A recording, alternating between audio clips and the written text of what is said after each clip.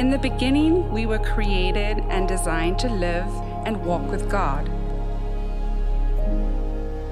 But humanity traded the truth for a lie. We traded the glory and goodness of God for the world and our own ways. Separated from God, we were stuck in a pit of our own making. But Jesus broke through his death on the cross and his resurrection. He rescued us from our sin, shame, and pain. Jesus shows us and teaches us how to live a new life, full life, a life that is upside down compared to what we are used to.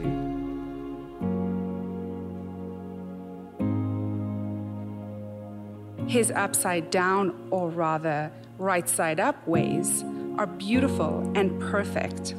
He empowers us to live his mission, turning this upside down world right side up for his kingdom, his power, and his glory.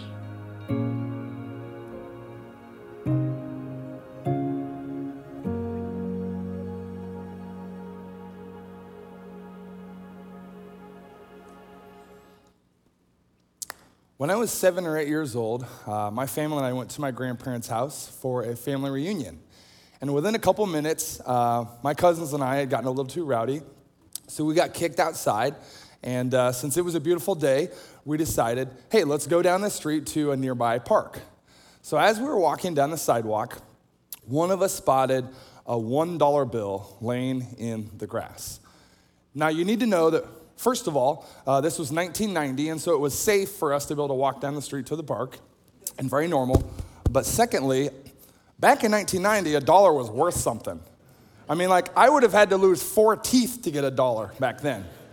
And so, you know, if one of us maybe had 4 quarters or something, you know, we probably would have just divided the spoils up right then and there and made a day of it. But we saw this $1 and we thought, man, what can we do with this $1?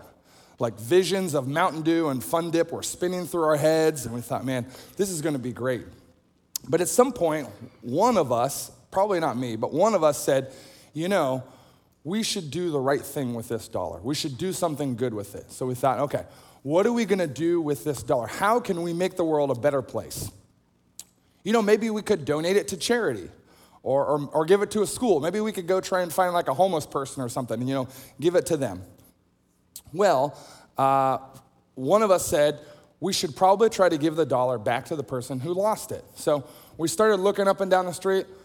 I don't see anybody that looks like they lost $1, so let's go back to the house where we found it. So we made our way back to the yard where we found the $1, and we decided, let's go up to the front door, we're gonna knock on the door. So as we walked up, we're standing there, we knocked on the door, and a couple of seconds later, the door opened, and we were greeted by a sweaty, middle-aged man in a tank top. I vividly remember this scene. I won't go any further.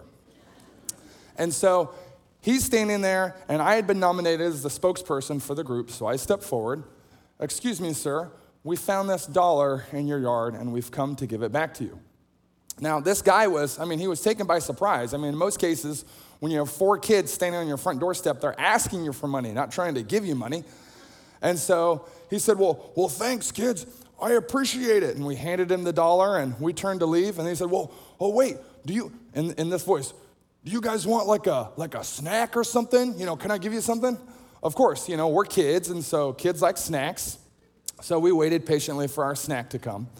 And he came back with a bag of apples. Now, you know, a bag of apples, maybe not number 1 on the snack list. Like, I'm looking around and saying, you have any Doritos in there or anything? But so he gave us the bag of apples, and so as we're walking back to my grandparents' house, we start opening up this bag of apples, and we learn that every single one of them was rotten on the inside. So anyway, as we're walking back, despite the fact that, you know, we'd found $1, given it to someone else, and gotten rotten apples in return, we were glad because we had done the right thing, right? While having integrity, though, that day felt good, it wasn't easy because we very easily could have kept that $1 for ourselves. You see, since the introduction of sin, human nature has had a heart problem. And one of the ways that we see this is that we are, in our very core, dishonest. That we're fine with being dishonest if it means we get what we want. You could say we have a natural propensity towards dishonesty. It's easy, it's natural for us to lie. We have to stop our natural tendency to lie in order to be honest. I mean, if you think about it, we even lie about lying, right? We don't call it a lie. We call it it's just a misrepresentation. It's just a little exaggeration of the facts. Not a big deal. It's just a little fib, a little white lie. I mean, it's no surprise that we're not even honest about our dishonesty. And you could even say, in fact, that our society expects dishonesty. I mean, this is why we lock our doors, right? This is why we lock the doors to our cars and our house. This is why an IOU doesn't go very far. I mean, can you imagine me going to a car dealership and saying, man, I really like that truck over there. I'll tell you what, I'll take it home and I promise I'll come back in a couple days and pay for it, right? No, not at all. Or what about this? What about if I went to the American Airlines counter at the airport to check in? I said, hi, my name is Brian James Leonard and I am ready to get on the plane. And they just let me go get on the plane without any identification. That would never happen. You have to pull out your passport like 10 times to get on the plane and they still might not let you, People expect dishonesty. The world expects dishonesty because it's at our core. It's a part of, you could say, who we are naturally. And so it's time for me to be transparent with all of you. It's time for me to be honest and say that at times I struggle with the temptation to be dishonest. And I know that I'm not the only person in the room. But at times, I struggle with the temptation to, maybe stretch the facts out or maybe conveniently leave out a fact here or there, part of the truth, maybe kind of let something slide without saying anything. Here's some examples. So let's say it's early in the morning and, I'm making coffee. And so I'm pouring the coffee into the cup and I'm really looking forward to this cup of coffee. And then I hear footsteps behind me. And it's my wife. And she says, oh, did you make that cup of coffee for me? Yes, this cup of coffee is for you. I love you. Drink this. Or what about this? So I'm at the grocery store, and I don't know about you guys, but when I go to the grocery store, I am on a mission. It's like surgery. Get in, do what you need to do, get out, okay? And so I get there, and I don't want to waste my time with a huge cart. I'm more agile with the little basket, okay? So I go in, I know exactly what I'm gonna get, and so I'm flying up and down the aisles. If you ever see me at the grocery store and I don't wave at you or acknowledge you, don't take it personally. I'm on a mission, okay? And so I'm going through the aisles, I'm getting what I need, and then when it's time to check out, I don't wanna wait in line at the checker line where the lady in front of me has the huge mound of groceries. I'm like, no, self-checkout, here we go. So I go to the self-checkout, and man, I'm checking out, beep, beep, beep. It is not working. And I'm like taking the barcode and putting it straight on the little red laser eye, and nothing's happening. I'm like, are you kidding me? And so I look around. I could very easily drop that fruit cup in the bag and just walk out. And it's not even necessarily that I want to steal a 78-cent fruit cup. It's that I don't want to take the time to, you push the button and then the associate comes and then what do? The same thing that I was just trying to do. They're trying to scan it also. And so they can't get to work, so they have to type something in. They have to call the manager. They have to call the corporate office. I mean, it's going to take forever. Or what about when I get out to the parking lot, and let's say I did use a shopping cart. So I'm loading the back of my car, and I realize, oh man, there's a bag of potatoes on the bottom rack of the shopping cart, and I didn't pay for them. And I think, I could very easily take these potatoes and put them in the back of my car, and no one would know. Now, do I always go back into the store and pay for the potatoes? Yes. Do I always push the button and have the associate come over and help? Yes.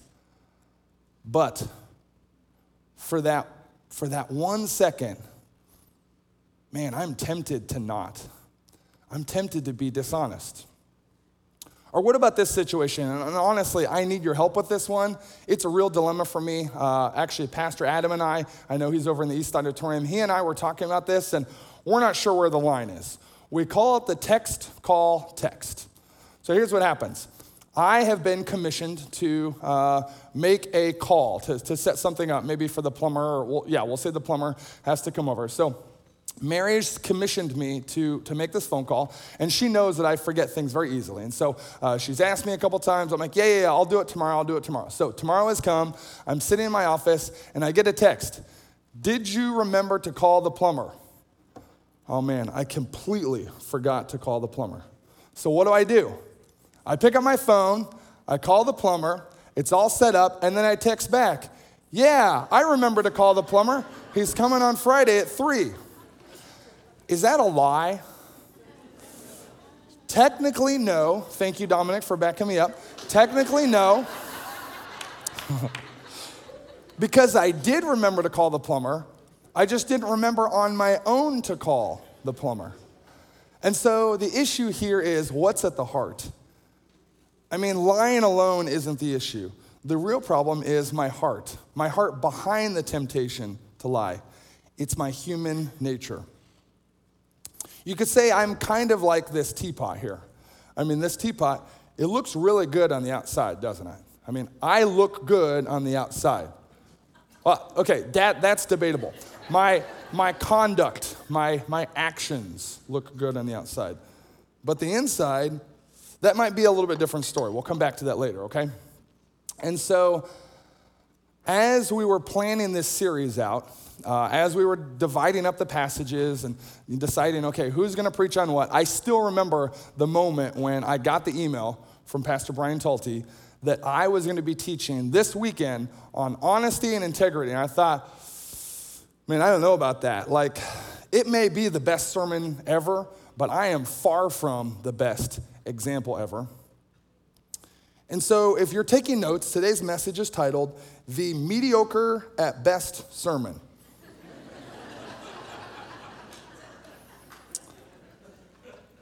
I'm not the best example ever, but the good news is that Jesus was. Remember that everything that Jesus taught, he displayed perfectly. Jesus was perfectly honest. He was full of integrity all the time. He never lied. He never cheated. He never stole. Jesus' life was an illustration of his teachings. And so Jesus gives instructions about being honest, about keeping promises, also known as oaths. And so the giving of oaths, or maybe your Bible says vows, was something that God's people had been doing for centuries and centuries before Jesus taught about them in the Sermon on the Mount. And so in the part of the Bible known as the law, which is part of the Old Testament, this law was given by God to his people to instruct their living. They were basically rules for living. Obviously, God knows best. You would think that the author of life would know how to give good rules about life. And so God tells them a number of different things, one of those being that if they made an oath, they should fulfill it. And so God sets the perfect example. Once again, in the Old Testament, God promised his people. He made an oath to them. In Deuteronomy, it says that, I made a vow to you. I made an oath to you that I would bring you out of slavery, that I would protect you and I would provide for you. I would give you everything that you needed. And of course, because God is perfect, he sets the perfect example. And so God kept his oath. Well, then, in the book of Leviticus, chapter 27, we actually see 7 times or 7 different paragraphs where God is giving instructions about oaths. And so rather than reading the entire chapter to you out of Leviticus, basically each of those is summed up in this phrase, if you make a vow, be honest and fulfill it. And so this principle is applied to everything from selling property to helping someone build a house to giving a gift to someone, even making an offering to God. If you make an oath, if you make a vow, promise, if you make this promise, follow through with it. If you commit to something, then keep your word, follow through. But I want you to notice something. Notice a little 2-letter word that's in there. And it's the word if. If you make a vow, if you make a promise. You see, God didn't create this system of oaths. God never instructed his people to make oaths. God didn't say, thou shalt make oaths to one another. Instead, God says, if you make an oath, if you make a vow, then you should fulfill it. You should follow through. Keep your word.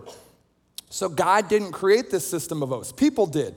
The people did this. And so, and honestly, they continued to develop this system of oaths for centuries and centuries to the point where we get to Jesus. And by this time, the system of oaths had gotten way, way out of hand. I mean, people were making oaths all over the place. They were making oaths to get out of oaths that they had made. Let's see how many times I can say the word oaths, okay? So this system was just, it was huge. It was complicated. And then Jesus addresses the system. Then Jesus steps into it. In Matthew chapter 5, verses 33 through 37, Jesus gives instructions about being honest.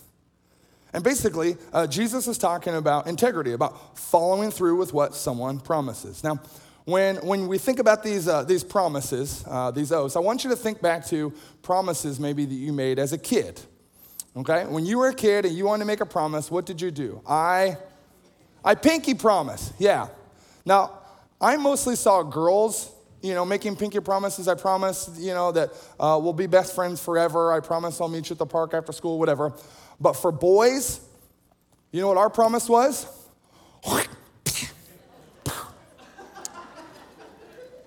The spit shake. If you really wanted to commit to something, you did a spit shake. Now, I want you to think about this. This is why this is gross, and this is why mostly boys did this. You're spitting on your hand. The other person is spitting on their hand. And then you're putting your spit together. I mean, that in itself requires a high level of commitment. But we did it. I'm ashamed to say. And so the pinky promise, the spit shake, commitment. You are committed to something. You are going to follow through. And so we see here Jesus teaching about this. Starting in verse 33. Jesus says, again, you have heard that it was said to the people long ago, do not break your oath, but fulfill to the Lord the vows that you have made. But I tell you, do not swear an oath at all, either by heaven, for it is God's throne, or by the earth, for it is his footstool, or by Jerusalem, for it is the city of the great king. And do not swear by your head, because that's weird. But also, you cannot make even one hair white or black. All you need to say is simply yes or no. Anything beyond this comes from the evil one. And so Jesus speaks into this system of oaths. But I want you to remember that this was a man-made system. And that by the time this system had developed so much when we get to Jesus' ministry that it had become actually really intricate and complicated. And in fact, at this time, the religious leaders, they had written a book. They'd published a book describing all of the different oaths that there were and describing basically the different levels of oaths and how one oath was stronger than another one. And so if you swore by the temple, that was like a level 6. But if you swore by heaven, it was so complicated. Think about it, an entire book of oaths. And so, I almost get this image of like kind of these religious leaders almost like trying to one-up each other, like kids do. Well, I swear by Meroa that I'm telling the truth. Yeah? Well, I swear by Meroa and Forsyth that I'm telling the truth. Yeah? Well, I swear by Meroa, Forsyth, and my maternal grandmother. And the other guy's like, all right, I'm out. I mean, once you swear by grandma, you win. And so this system, it had become so complicated. But here's the thing. The reason that people were making oaths is because they couldn't be trusted. They couldn't be trusted solely on their word. And so it became common for people to swear by something else, like Jerusalem or the temple or heaven, to validate their word. Swearing by something gave weight to their claim or the promise. It's kind of like somebody today who says, I swear to God, Or sometimes I hear people say, man, I swear on my kid's life, as if that's some kind of like a trump card or it gives extra weight to whatever they're saying. You know, when I was in middle school, I knew a kid that he would often say, I swear to God. He was always saying that. And, you know, it kind of bothered me a little bit. But also, I learned pretty quickly that this guy was just as good at lying while swearing to God as he was simply lying. And so what's Jesus saying? What is Jesus saying into this broken system? Jesus is addressing this broken system that people had built on top of God's law. So remember, God gave his people the law as a baseline of how they should live, how they should act. But then there's religious leaders over the years, they just built all this mountain of rules on top of it. And so what Jesus is saying is that his followers shouldn't need to give an oath. They shouldn't need to swear by anything. They didn't need to validate their word by an external source like the temple or heaven or anything else, because their life should validate their word. Their lives should validate their word. Honest words and an honest life don't need an oath to back them up. But remember, the heart is what's the problem. The heart is the problem. The heart is what Jesus wants to change, because a changed heart leads to an honest life. Jesus wants to change our hearts.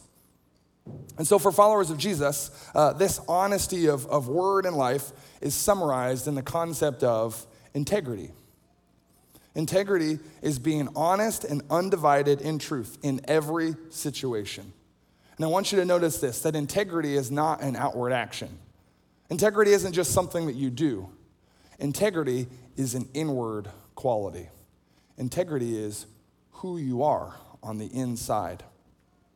And integrity is summed up in this very simple yet challenging question. It's only 4 words. Can I be trusted?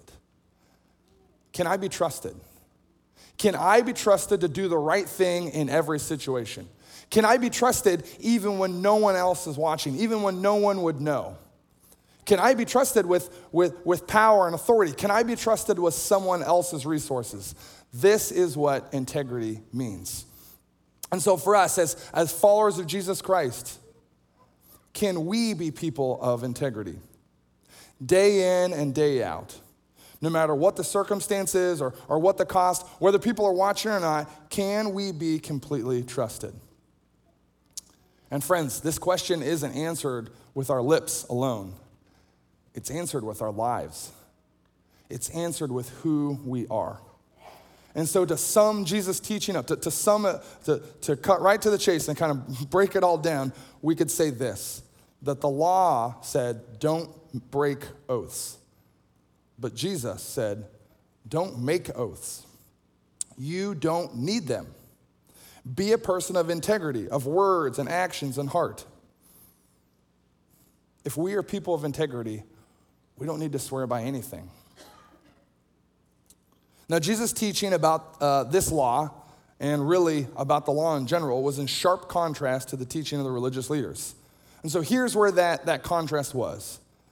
You see, the religious leaders saw the law as external. Basically, they said, just keep the rules. If you do the right actions, you're good.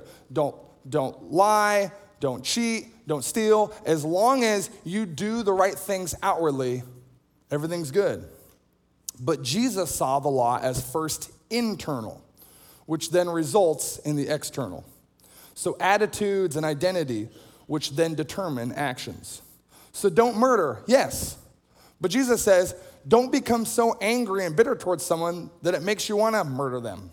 And don't steal. Yes, of course, don't steal. But don't become so selfish and greedy and envious of what someone else has that you want to steal from them. Don't lie. Yes, of course, don't lie. But the reason that you shouldn't lie is because you are a person of integrity on the inside. And so the religious leaders of the day, they were really good at, you could say, playing the game, at looking good. They were good at looking good on the outside. Doing the right actions outwardly, and honestly, doing them pretty comfortably. But remember, Jesus came to change people on the inside. Jesus wants to change us on the inside. And as we know, it's uncomfortable to address what's on the inside. It's uncomfortable to change what's in here, to address our anger and our dishonesty and our greed. It's kind of like this teapot over here. And so, Dominic, go ahead and come on up. I needed a volunteer, and I gave him a ride to church, so he kind of owes it to me. So, Dominic, how would you describe the outside of this teapot? Clean. Yeah, it is. It's pretty clean. Heather's been making sure it's clean all weekend. So, I want you to take the lid off. Yeah, how would you describe the inside?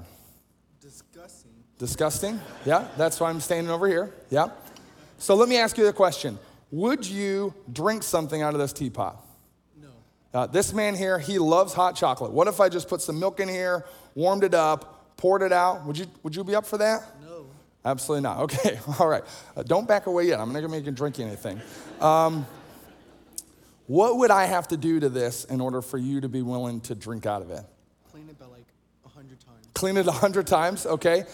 Maybe let it soak a little bit or a long time. This is, I forgot. Fred taped it because he was afraid I would break it. So anyway, yeah, clean it for a long time, let it soak, maybe run it through the dishwasher, 10 or 20 times. But then, if it was clean, if you could look on the inside and see for yourself that it's clean, would you be willing to drink out of it? Maybe. Still only maybe. He's still suspicious. All right, well, thanks, Dominic. All right, so Jesus actually uses an image of a teapot or a cup later in his ministry. In Matthew chapter 23, Jesus actually called the Pharisees, the religious leaders, out. And he said, you guys, you're like a cup. You're like a pot. You polish the outside, and man, you make yourself look so good on the outside. But inside, in the words of Dominic Brown, you're disgusting. You're nasty. You're gross. You're full of poison and just grossness, if that's a word. And so Jesus is calling them out. He's saying, you work so hard to look good on the outside, but what's inside is what matters. I mean, that's what matters in a teapot. It's not like we lick drops of tea off the outside of the teapot. What we drink, what we take in is what comes out of the teapot. And so Jesus says, stop worrying about the outside. If you clean the inside of the cup, if you clean the inside of the pot, you will naturally clean the outside.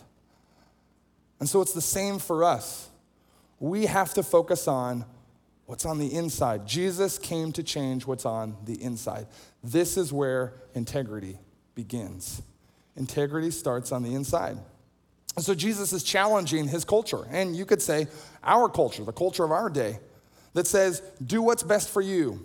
Focus on yourself. Do what's easy and feels right in the moment. Pursue personal gain, personal fulfillment, personal glory, as long as you can do it while looking good on the outside. And so what does our culture say? Our culture says, yeah, you can be angry with someone just as long as you don't come up on stage and slap them. Our culture says, yeah, you should be nice to the people that you want to impress, but you can be a jerk later at the restaurant to your server. Our culture says, do the right thing when people are watching, but when they're not, get everything you can. And Jesus speaks against this. Jesus goes against this. The way of Jesus changes us on the inside. Now, maybe you came today and you would say, the only thing I signed on for was just to come to church. I didn't come here to, do all of this inward heart stuff. Like, I'm here, check. Or maybe you're here this morning and you would say, man, all this teaching of Jesus, like, it sounds nice and it's poetic and, it sounds good on a Sunday morning, but I just don't see how it actually works in real life. I don't see how me or anyone can be perfectly honest and never angry and never bad. I don't see how this works. Well, I want you to know that if you are asking that question, first of all, you're not alone. But second, that's a really good question. And this is a place to ask good questions. You know, one of the things that I love about Jesus is that Jesus always invited. He always welcomed people who had questions. He always invited people who would come and say, Jesus, I understand a little bit, but help me understand the rest. I don't get it. I don't see how this works. Or you know, people who would come and say, yeah, I believe, but I don't really believe a lot, or I don't believe completely. And so Jesus welcomed them. He always was talking to them. He's always answering questions. You know, the group of people that Jesus sent away that he didn't like, the people who had no questions, the people who are like, yeah, I know everything, the religious leaders. He said, get out of here, get away. And so it's okay to have questions. It's okay to have doubts. This is a place that you can bring those. Bring those questions to Jesus. Bring those questions to God's word. The Bible is full of stories of people that had questions and had doubts and wondered how it was all going to work out. And this church is a community of faith where we can wrestle together. We can work out our faith together. Because a faith that doesn't work in real life is no faith at all. And so we invite you to come and let's wrestle together. Let's work together on how this actually works. So that brings us back to our question. Is it even possible to act the way that Jesus said to act? And the answer is determined by where we begin. If I begin simply by trying harder to push against the grain of my natural temptations to be angry and to be dishonest, then there's no way that I can do it. It's not like I can just double down and just white knuckle. Okay, I'm just gonna hold on tighter this time. I'm gonna make it. Because the history of my life up to this point has already proven time and time and time again that I fail and that I fall short. We can't just try harder. But if following Jesus begins with admitting our temptations and our weaknesses, knowing that we are poor in spirit, as Jesus says, it's when we surrender and we let Jesus change us, that's when it makes following him realistic. A changed heart is the only thing that leads to a changed life. And so without a changed heart, there's no point in even trying. And so with changed hearts, we can be people of integrity. We don't need to swear by anything. You know, earlier we discussed how our society expects us to be dishonest. But what if we were different? What if we were people of integrity? What if when the server forgets to charge us for part of our meal, we say, excuse me, I think I owe you a little bit more money than this? Or what if we were honest in every conversation? Instead of, telling one person one thing and another person another thing, and the truth is kind of somewhere in the middle, what if we were honest all the time? For you students, what if you took every test? What if you turned in every paper, every assignment with honesty? For those of us at work, what if every time we submitted the real numbers on our report? We weren't just trying to level up. What if we could be trusted in every situation, no matter what the stakes? Then we would be set apart. We would be different. A couple of weeks ago, Pastor Adam shared with us about how Jesus said that if we are followers of him, that we are salt and light, that we are different, we are set apart, we are distinct from the world around us. And so one of the things that Jesus said in the Sermon on the Mount is that we are like a city on a hill. Now, I think sometimes, the illustration gets lost a little bit because we can take light basically anywhere that we want. I mean, we have headlights on our cars, we have street lights, we have flashlights, we have batteries. And so anywhere that we need to go, we just push a button, we have light. But back in Jesus' day, if you were in the city on the hill where there's light, you were safe. But if you happened to be out on the road at night, you were in grave danger. Darkness meant fear and vulnerability. Light meant safety and security. Let us be light to those around us. If we live as people of integrity, if our words and our actions are true, if we can be trusted in every situation, then we will stand out. We will be a light. The bottom line is that the best sermon ever, it's not about how great we need to be. Rather, it's about surrendering to Jesus, waving our white flag and saying, Jesus, I can't be a person of integrity on my own. I need you to change me.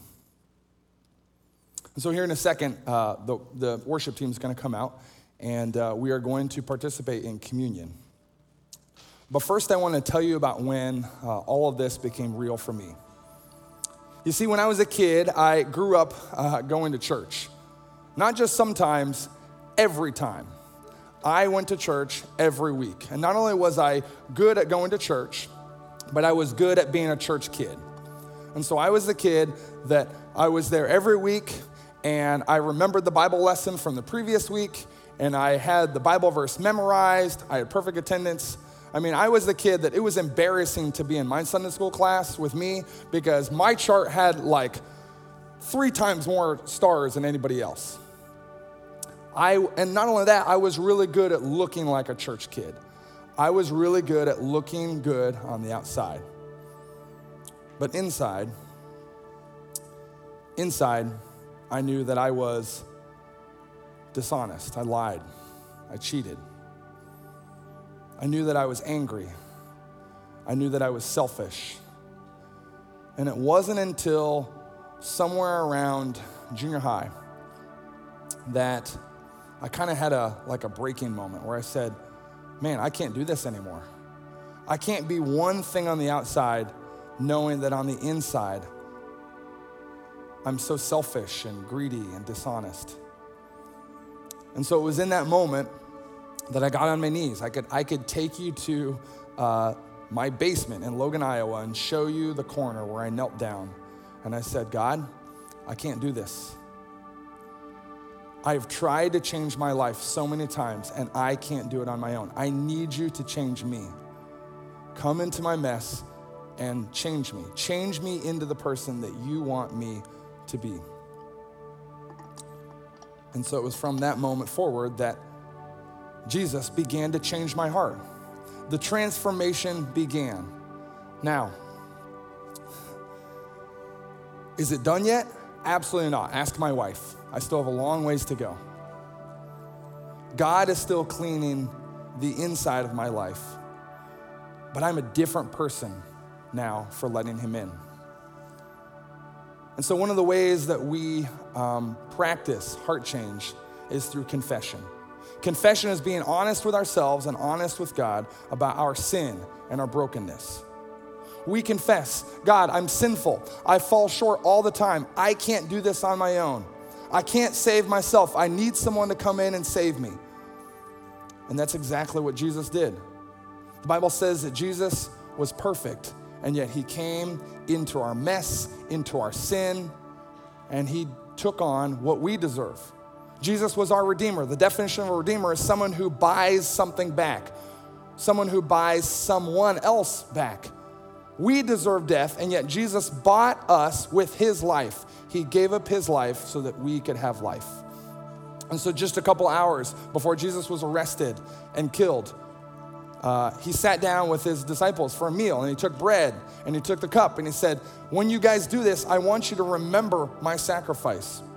And so that's what we do as a part of our worship each week. But there's also an element of examination. There's an element of confession, of saying, God, I'm gonna come to grips with who I am and the fact that I need your love.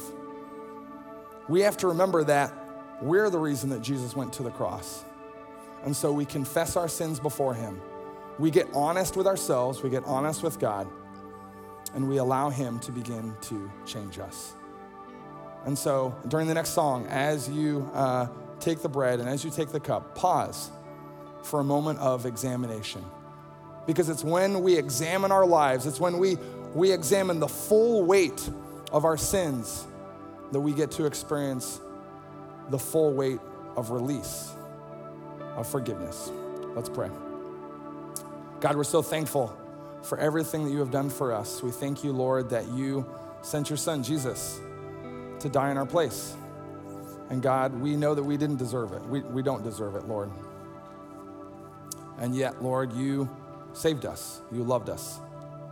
God, and you love us so much that you don't want to let us stay in our mess. And so, God, come into our lives, clean us out on the inside so that we might glorify you and so that others might see our lives and glorify you. We pray in Jesus' name, amen.